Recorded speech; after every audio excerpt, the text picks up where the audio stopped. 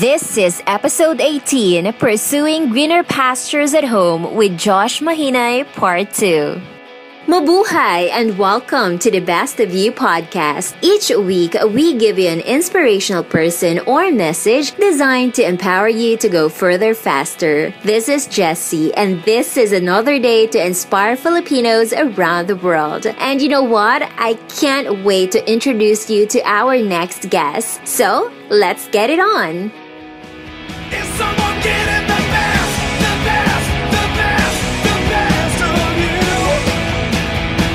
Is someone getting the best, the best, the best, the best of you? During our last episode, we were able to know Josh Mahinay, and this is another opportunity to know him better. Josh was once a poor student himself. He finished political science through the help of his friends and relatives. Let's dig deeper to the life of Josh Mahinay and see why he can help us create a better version of ourselves. Listen to part 2 of this interview with Mike. I want to talk about now about, I guess, what makes you angry. So, a question I sometimes you ask us about who you punch in the face. Essentially, it's a question to get at what makes you angry. Yeah, I'll be very realistic to you, Mike, about organizations will always have bad apples, right? So you will encounter those people in your organization and in the process of your growth and in your business and in anything that you do. But I think there will be these moments that you just wanted to, you can be really angry. What makes me angry is inefficiency. I always value excellence in everything that I do. I make sure that I do things right and I do things properly. And so when I work with people and then my people are not giving me that expectation, then I kind of get frustrated with that. But I try to be still. What do you say? Can you be righteous when you're angry? So I just try to express my frustration in a way that it's not destructive to other people as well. But yes, I could get really angry. But I try to manage that thing because that's not really healthy especially for a leader. But basically, that makes me angry when people are not doing things as expected, and when people are not giving their best to the things that they're doing. So that kind of make me angry in a way. Yeah. Is that fine? Yeah. It's totally fine. That's a good answer. So what is your, let's call it your guilty pleasure, where you escape the mission, if that's possible, but just to go and just to indulge yourself in something. Have you got something? Sleep. Yeah. Sometimes I feel guilty. I feel guilty when I overslept. And then because I always have this thinking about, I'm a very organized person. So I wanted to make sure that things are done at the right time and as expected, But then sometimes I just indulge in sleeping because, when your body requires you to rest and then I wake up and then I overslept for 2 hours and I felt so guilty about it. But sometimes what I learned and I realize right now is always give yourself a break at least. So what I decided to do is to give myself a vacation, at least a week, every 3 months, to just be away and be not with your phones and your gadgets and your laptops, and just be away and be on your own and enjoy nature and enjoy the ocean and everything. So I try to practice that so that I didn't have to indulge myself into sleeping on the regular, on the weekdays. But I usually work early in the morning, and then sometimes I take a nap like an hour or 2 in the afternoon. Oh, really? Yeah. Yeah. So oversleeping sometimes makes me really feel guilty about things. So let's. Because I think about I could have done a lot of things for the 2 hours and 3 hours. Yeah. So let's talk about, because you kind of touched on it and I want to deep dive on your productivity habits. Yes. So is there a particular habit that you have that others may benefit from? I always plan for the day. So I always have this notebook where I put my priorities for the day and trying to cross it out one by one. Yeah. So that makes me feel good as well. At the end of the day, if I see my note crossed out, meaning to say I've accomplished what I have to accomplish for the day. So I think it's very important that people become intentional about it, because if you don't list your things to do, the tendency of forgetting them is very, very high. So that one thing. And then I always I'm a problem solver. So whatever it is in my organization that needs to be solved, however I need to do it, I want to get things done. So that's the objective. So that's what I also teach people in my organization. It doesn't matter how you wanted to do it, but I want you to resolve the concern or the issue. So I work in a company right now where customer service is a big part of the business. Yeah. So I commit to getting things done at the end of the day, regardless of whatever it is. I appreciate that. The other side of productivity is the ability to say no to the wrong things, Yes. the wrong people and opportunities. For you and your journey, what's the thing that you've said no to recently that has helped you the most? I think it's very important, Mark, to stay true to your values and to your commitments and convictions and the things that you do. For example, in my case, with our organization, we are championing education for the poor kids. So basically, if we think about our project, we put the idea of we are reaching out to kids. The kids look up to us. We need to think about what's good and what's not good for the kids and what it represents. Yeah. So, for example, we don't partner with companies, cigarette companies. We don't partner with companies that sell alcohol or alcoholic drinks. And we also don't partner with companies that are doing mining activities in the Philippines, because I think those are some of the few things in the country right now that are affecting the lives of so many poor Filipino children. And so we wanted to stay true to that value. And there have been a lot of opportunities where people will come to us and say, hey, we wanted to sponsor a project with you. We wanted to be part of your activities. And then, we are from a mining company. So it's easy to say yes because they are a business. It's business for the company. But at the same time, we cannot compromise what we believe in and our conviction and our mission. So to stay true to your values. Yes, it's very important. What advice would you give people who say no to the wrong opportunities, but yet they're tempted to call back and say, no, I'm sorry, I mean, yes. How can you help them with, say no with absolute power, with clarity? In terms, how does it work for you? I think every company has a DNA.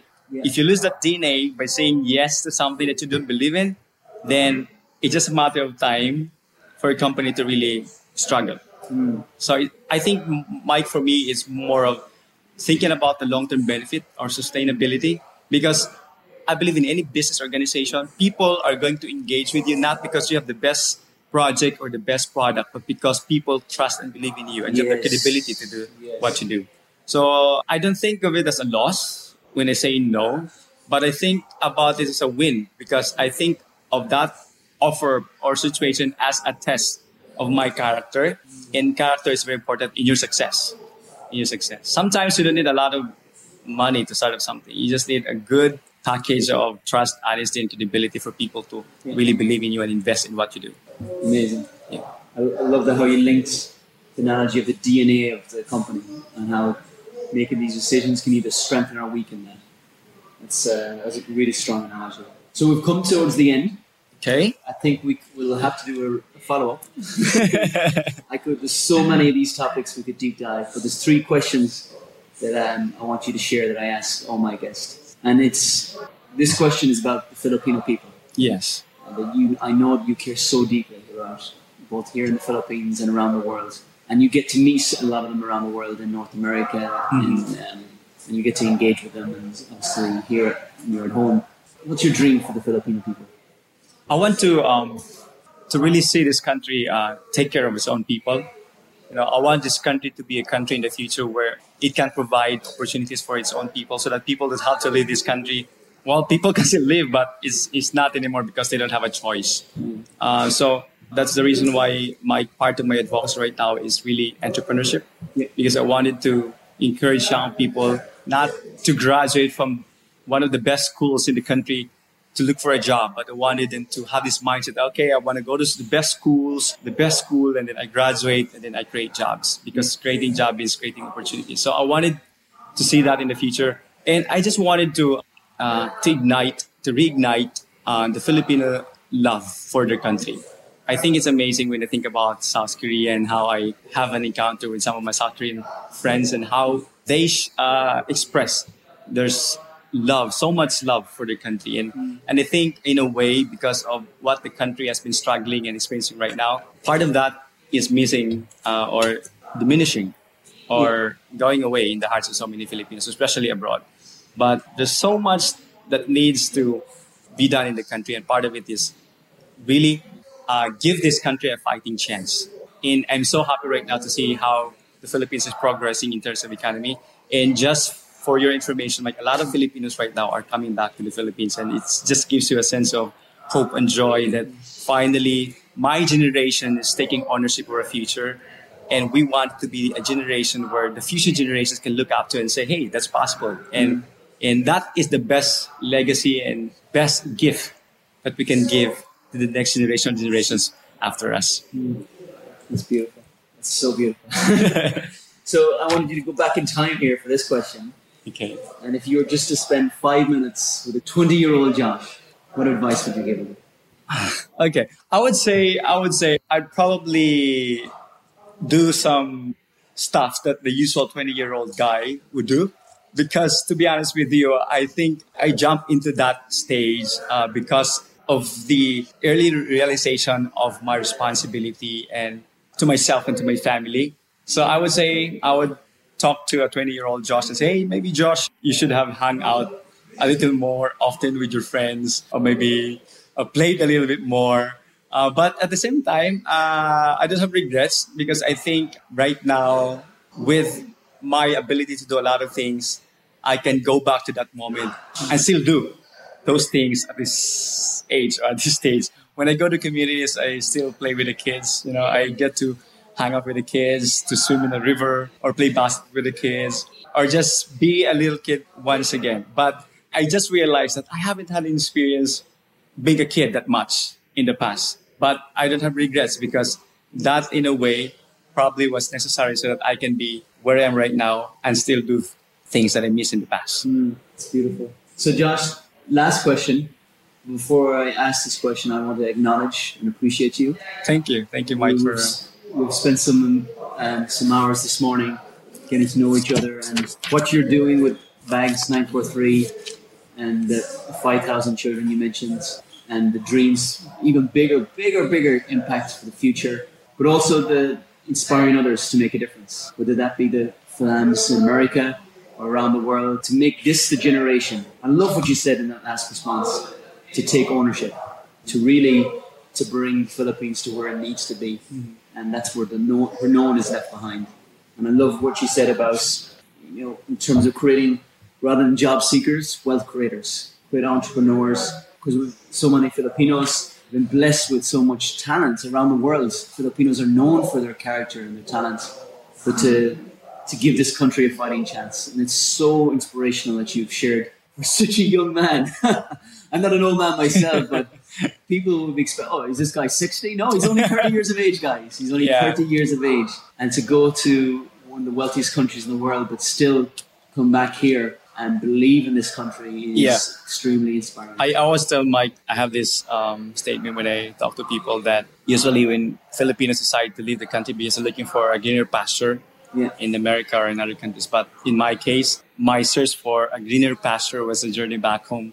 And the greener pasture is a place where you can be planted and you can grow and you can, flourish and be a gift to the world and a gift to your community. Because to be a gift to the world is a decision that you make. And in my personal experience, I decided to be a gift to the world because at some point in my life, somebody decided to be a gift to me. Or a lot of people decided to be a gift to me.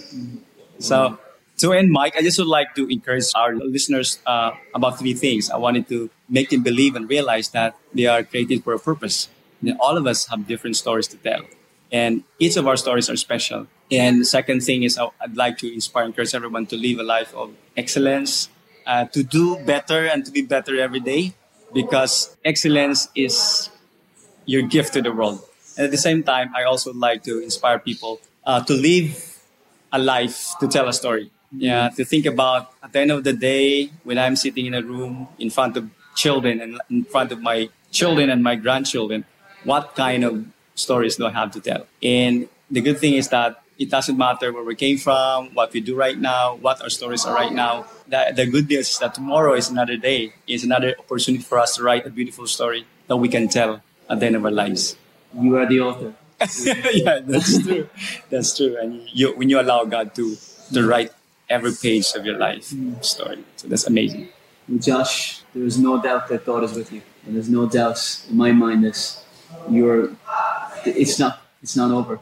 Yeah, You got yeah. there's a lot more chapters left in this book and this story of your life, and I want to thank you for making time for our listeners today. And my friend, this is the beginning of a great friendship, and I hope our listeners, well, I know our listeners are going to take a lot from it. So thank you for making the Thank you, time. Mike. Thank you. It's God a bless pleasure. you.